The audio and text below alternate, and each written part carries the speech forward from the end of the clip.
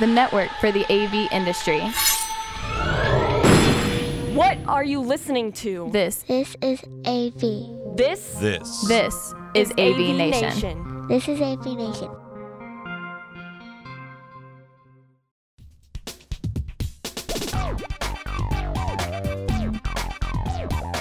Hello, welcome to XR Star, your monthly podcast where we talk all things extended reality and metaverse. I'm your host, futurist Amelia Kallman. Today, I want to tackle a topic that I've never addressed on this show before, but one that is really important and timely and a subject near and dear to many of our hearts. I want to talk about kids and specifically their relationship to XR and the metaverse. As we know, there are some really exciting opportunities to learn and engage through augmented, virtual, and mixed realities. Through this new medium, we can do things that we couldn't normally do in our physical world. Last month's episode, where Sir David Attenborough led us through the rainforest and an underwater experience, is a great example.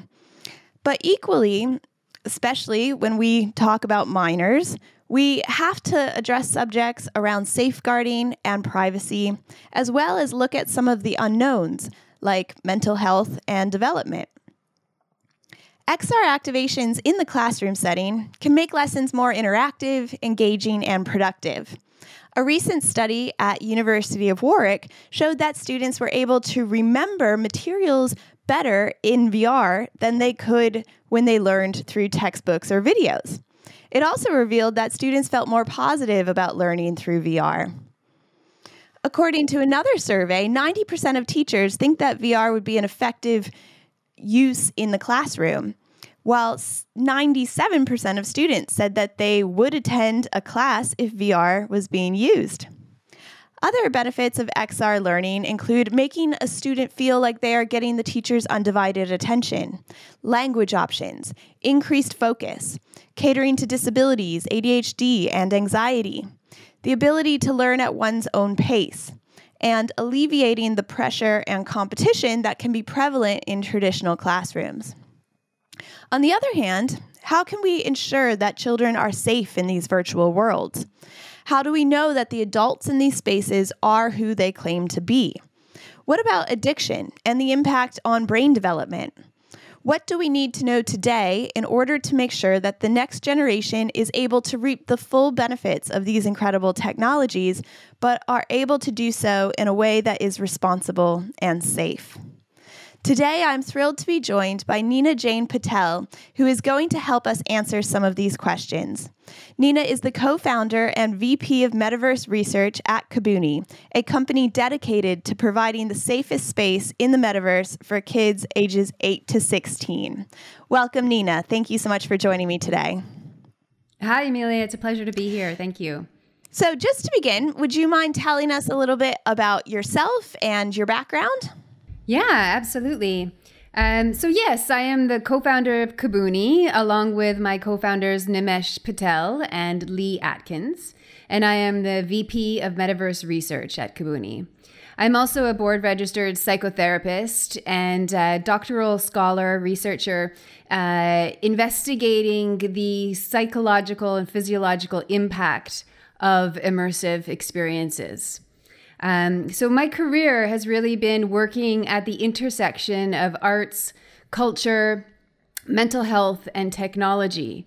And I'm an advocate for innovation, creativity, and education and mental health within by harnessing the tools of technology that we have available to us today.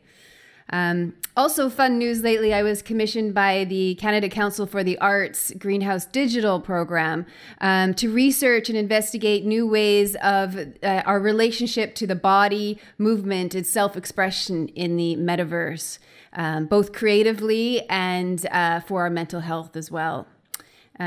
Also, I'm a mother and a wife. I have 4 kids, and I'm determined to contribute to shaping a better future and an advocate for the future of a safe metaverse.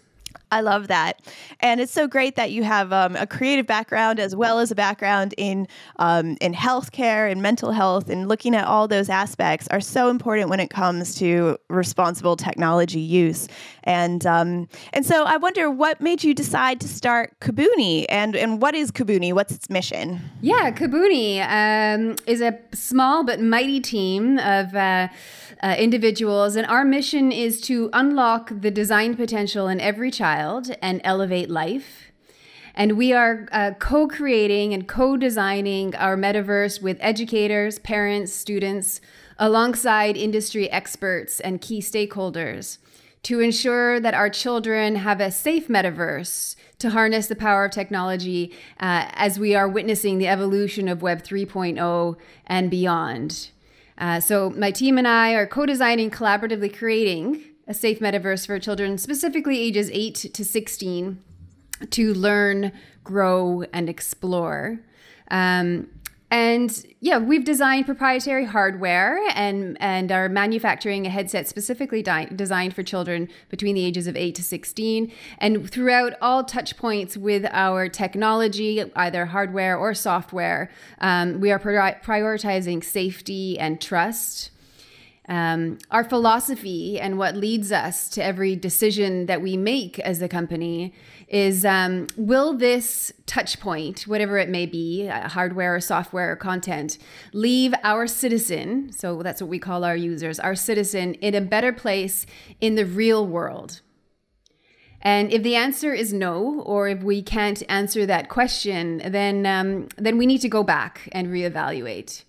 So as a technology company, we're dedicated to leaving our citizens in every way better in their physical lives than they were before they put our headset on. That's so interesting. And real quick, I just wanted to ask you a bit about the hardware. So, I mean, besides size, is there other considerations that you have to make when putting a headset on kids as opposed to adults?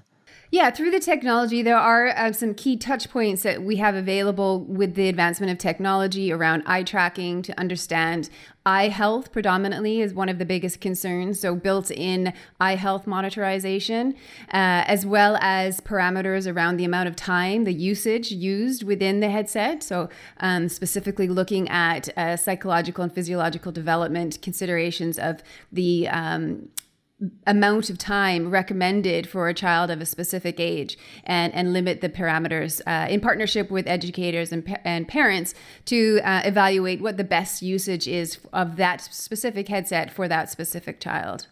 Oh, that's really cool. So one question around XR and education.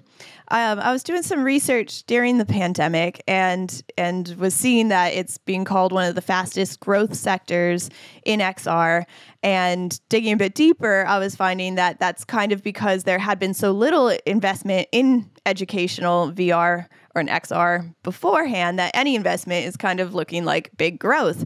But then, of course, we had the pandemic, and all of a sudden, all these kids are learning via Zoom, and that cannot have been the healthiest thing for everyone, you know? So I'm just wondering, what kind of shift have you seen since the pandemic in mindset and investment when it comes to VR and for education?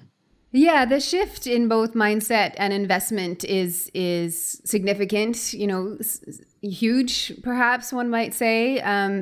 You know, the augmented reality, the AR market is projected to grow from its current like 15 billion in 2020 to about 77 billion by 2025. And similarly, the XR market will grow from 6 billion in 2020 to about 20 billion by 2025. So that's a huge amount of investment, as you say. And as we enter the next phase of what is still a pandemic life, what we know is that, as you say, the current state of remote learning and traditional learning is not doing our children justice.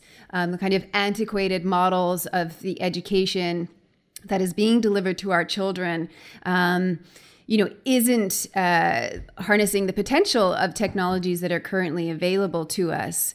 And additionally, brands that lead with innovation will put themselves at the center of this storytelling evolution of where we're at right now. And they can meet their shifting consumer expectations and better connect with their audiences. So beyond education, obviously, we're seeing massive shifts in adoption and massive and necessary shifts in business models and systems in which we engage with people, whether we consider them consumers or citizens or members of our communities. There's a massive shift that's underway due to the investment and also now to the kind of, one could say, exponential momentum that we're witnessing at the moment in terms of mass adoption towards XR, AR, and the related Web 3.0 technologies.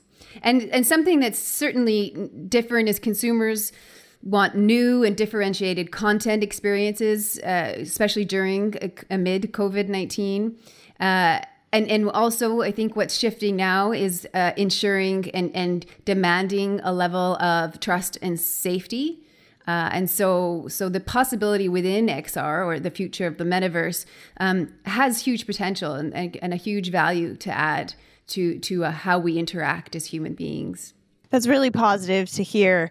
I think this is an area that can really benefit from it. So, if you were to put a time frame on it, when do you think that we'll see XR integrated into school curriculums?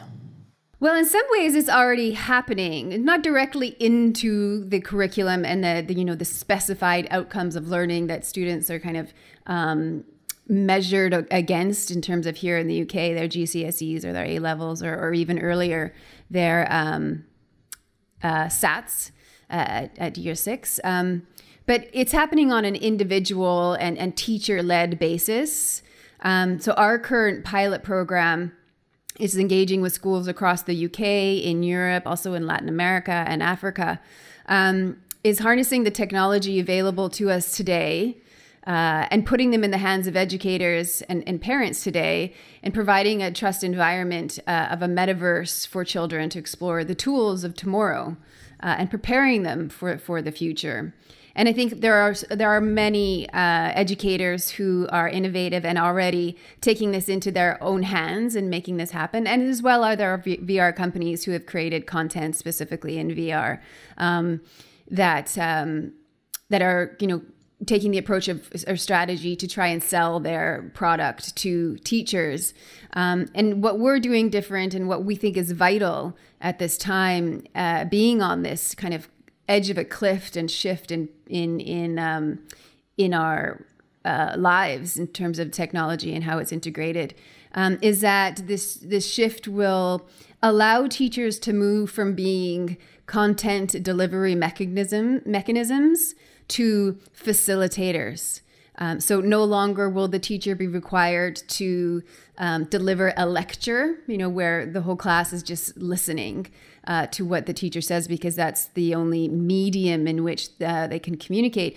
But movement towards facilitators who are able to select from a toolbox of both technology and more traditional tools to support individual learners and to support their classroom and integrate the technology into their lesson planning with the aim to improve educational outcomes like retention, engagement, so much potential in engagement, even speed, and as well as in the integration of biometric wearables could potentially, if we choose to go that route, even improve the health of our students so that we can monitor and understand health of our students as well.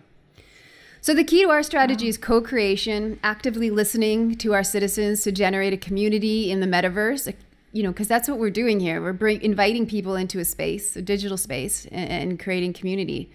And our values need to be aligned. And together we can build a metaverse that contributes to happy and healthy children. Amazing. You mentioned you're doing a pilot project right now, and I just realized I hadn't actually asked you about what the user experience like. So when a kid puts on a headset, what happens inside Kabuni? Yeah, we have a specific pilot program that has specific objectives and measurables in partnership with academic institutions here in the UK, rolling out evidence-based methodology that has the rigor and robustness of a academic study that will be peer-reviewed and published. So we have a control group study in which we truly are measuring the impact of the immersive technology measured against traditional and also desktop mediums of education. So currently, a lot of the research shows efficacy of virtual reality and its use in education and curriculum outcomes. But the variables are so broad that you actually really can't say it was specifically the technology that elevated the experience because the variables between the comparisons are so broad. So first, we want to make sure that this evidence is accurate and true and develop that evidence-based methodology that provides the necessary outcomes for our students and then build upon that. And then alongside that, we have our experiential opportunity to engage with schools and students within the pilot program, which are more fun, creative engagement pieces that are inspiring and ignite the imagination of students incorporated into our pilot program. So hopefully I explained that clearly. So we have the control group mechanism, which is measuring specific outcomes with specific curriculum content and measured against mediums of delivery mechanisms, and then our experiential program, which is more imaginative, creative play, building on and using the tools of Web 3.0 within our headset and our experience. So we've partnered with studios around the world and content developers to deliver that, and obviously have a team of programmers to make it happen as well. Very cool. So what are the role of parents and teachers in Kabuni? Are they inside the experience as well? How does that work? Absolutely. Yeah, look, so right now, as I've said, we have an opportunity today to decide what the future of the metaverse looks like together, as communities, as parents, as caregivers, as educators. And, do we want the future of the metaverse to elevate our children's lives or damage it? We're at this point where we are shaping literally with every choice that we make in our digital interactions of how this future is going to roll out for us. And to us at Kabuni, the answer is very clear. We want a metaverse that elevates our children's lives. And it's vital for communities to come together to unite their voices and put in place the necessary safety measures and structures for the metaverse and speak up when it's not working and when the system that's being built around us isn't working. Otherwise, we're going to have a repeat of the evolution of the 2D internet, where we kind of lost control as parents, and technology has been developed without prioritizing the end citizen, the end user, and unfortunately has caused some damage to our mental health, and certainly in some extreme circumstances, have really caused damage to individuals' lives, especially in the context of child mental health and adolescence. You mentioned the safety measures, and just wondered if you can go into that a bit more. Yeah, absolutely. The safety measures are somewhat proprietary in terms of our Kabuni ecosystem, but I could touch base about some of kind of the protocols that are put into place. I mean, part of our ecosystem is specifically co-creating with parents, educators, and students in the design of a future metaverse that we will all be interacting. And then our evidence-based methodology, which is in collaboration and support with academic institutions so that our evidence is rigorous and robust as it needs to be in building a safe metaverse and providing deeper engagement and faster learning and better content retention, as well as at the same time building out citizenship values. Because what we're experiencing right now in terms of this clash of worlds colliding in the metaverse is not an agreed upon set of guidelines and agreed upon basically how we treat each other in this space. And so we're seeing a collision of worlds right now in from the gaming world, and then people who are using it for education or social virtual environments, and that there's a significant amount of trauma, there's no other way to put it, of experiences in virtual environments right now where violence, aggression, harassment are allowed to perpetuate in our 3D virtual metaverse space, just as they have online. So establishing a set of protocols that allow us to build and co-design a safe metaverse is priority, and that first of all is why we focus predominantly on this relationship with education institutions and schools, primary and secondary schools, because that allows us a point of verification at onboarding. So our focus is onboarding students enrolled at both public and private school institutions here in the UK and across Europe and elsewhere as well. And that's the verification point. The tracking of activity is monitored by educators, work or learning, and experiences are assigned by educators, so that we're not opening a wild west and allowing children to go wild and leave them on their own. What we know is we need to re-educate our children about what virtual environments are for. Prioritize accountability over anonymity, and create educator and parental controls that support the growth of values in a community and in our metaverse. And then, using technology, again, we have risk detection algorithms in partnership with some longstanding AI companies that have been tracking social media platforms and developing the AI and algorithms on those platforms, transitioning now into verbal AI and also physical body language as in AI as well, which is really interesting. And then working with key stakeholders, progressive law and policy, and government support as well. So we're advocating and speaking up and connecting and networking with the governments required and support in those key stakeholders to ensure that this future of a plethora of potential metaverses causes as little damage as possible, and in our mind does no damage and elevates lives.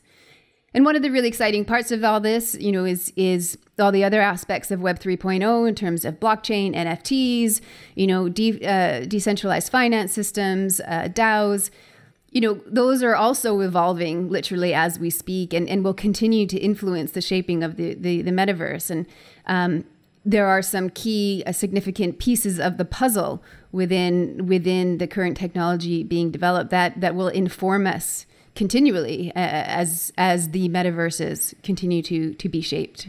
Wow. Yeah, you touched on so many amazing points there. I agree that we are at such a pivotal place in our relationship between us and the future of the internet, the future of technology. And so glad that companies like yours are looking at all these aspects from the beginning and have these kind of values at its core. I have one quick question about, has there been, I know you're probably doing research now to find this out, but is there any kind of time limit that you see kids should be spending or inside or shouldn't be spending inside? I mean, is there like a cutoff at 30 minutes is the max, or do you have any advice around that? Yeah, there is research about that. And the recommendation at this point is no longer than 20 minutes. And look, at Kabuni, we do not imagine that children will be in our headsets and shouldn't be in any headset longer than 20 minutes. This is about how to tap into the technology to elevate your physical life. This is not about an all-consuming technology that takes over. This is a tool to enhance your existence and for learning, for growth, and for exploring. So all the research says 20 minutes max. I mean, I don't know how long you're able to spend in a VR headset, but I feel after, 20 minutes, it starts to feel heavy on my face. And that's the current state of the hardware, which we know will continually advance and change. But there's beyond the physical weight of the headset, there isn't enough research to know about in terms of the eye tracking I was speaking about before. There's not enough research for us to really understand the potential, impact of pupil dilation and direct kind of consumption of the VR pixels, the digital environment, directly on our eyeballs. And that's where more research does need to happen. But tapping into a field trip experience or, traveling through the solar system for 5 to 10 minutes within a classroom setting is super exciting. And all the research shows that 5 to 10 minutes is not harmful. Yeah. I mean, I think about when I was a kid, and I'm going to be aging myself here, we had like a computer in the classroom and we would take turns going and playing on the computer. I imagine that, at the moment, this will be kind of a shared technology that kids take turns having experiences in, and I think eventually it will stop being a shared technology and become more of a personal technology, and that'll be an interesting turning point as well. But besides the physical ramifications, I know you have you're a doctoral scholar and you have a background in psychology and psychotherapy. Through that lens, what are your thoughts on the psychological impact of VR on developing brains? Is this something that we need to be concerned about? What's your thoughts on that? I wouldn't say concerned. I would say curious, and I think that's the angle or the viewpoint that or the mindset that we need to have as we're integrating this technology, both AR, VR, XR. And what is very exciting and what's different about the metaverse or the integration of VR and AR in a 360 degree virtual environment in which we are fully immersed, fully present, and fully embodied is that there's no longer an external interface which we are required to interact with in order to engage in the digital. We as a human body ourselves become the interface. And that is what is most concerning about a potential trauma or damage or potential damaging behavior that we might experience in these virtual environments, is because our minds, our physiological minds and our physical selves and our emotional selves haven't evolved as quickly, certainly nowhere near as quickly as our technology has. And what we need to understand is that our physiological responses to experiences in the metaverse, because the technology has designed and the fidelity is such that the lines between reality and virtual are very blurred. In consideration of children, even more so. And unfortunately, our physiological body doesn't understand the difference really between riding a roller coaster in VR and riding a roller coaster in real life. We've all seen those kind of clips of kids or anyone, walking the plank and being really scared of falling off the edge of that building in VR. And so you can have experiences that feel physiologically as real as they do in the organic physical world. Even though we can intellectualize that this is different, that this is VR, our brains haven't evolved enough to be able to separate the physiological response. What's also really interesting in the research and evidence shows that memories made in VR and versus the real world, looking at EEG scans and the brain's activities, the memories of these experiences are the same. So which further proves that the physiological body cannot distinguish between the two experiences.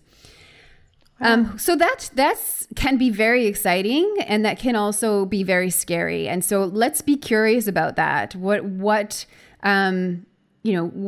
questions do we need to ask ourselves about how we're spending time in these environments? What experiences do we want to choose as people, as parents, as educators, and as children as well?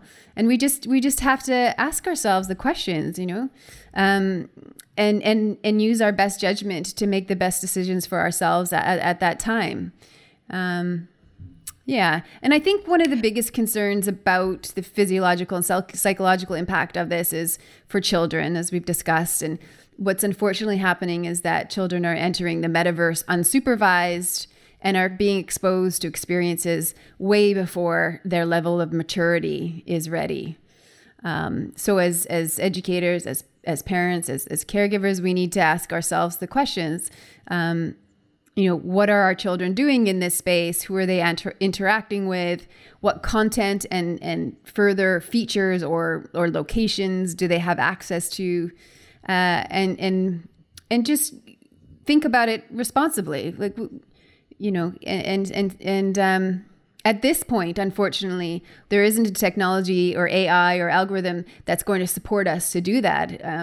We're working on making that available to us. So because the technology is amazing and could provide us with life-enhancing technology, but our business models and the current systemic issues in which technology is being built for us doesn't prioritize that. It prioritizes marketing and advertising as a revenue model. But I believe that will shift. And I think that, our power is our data, and where we choose to engage digitally has a significant repercussion on how these systems are being built for us. Absolutely. And I think everything you said, too, extends to us as adults, too, because, we don't have a lot of experience inside these worlds yet. So we need to be able to know what's right and the responsible ways to go about it, so then we can pass that on to the next generations.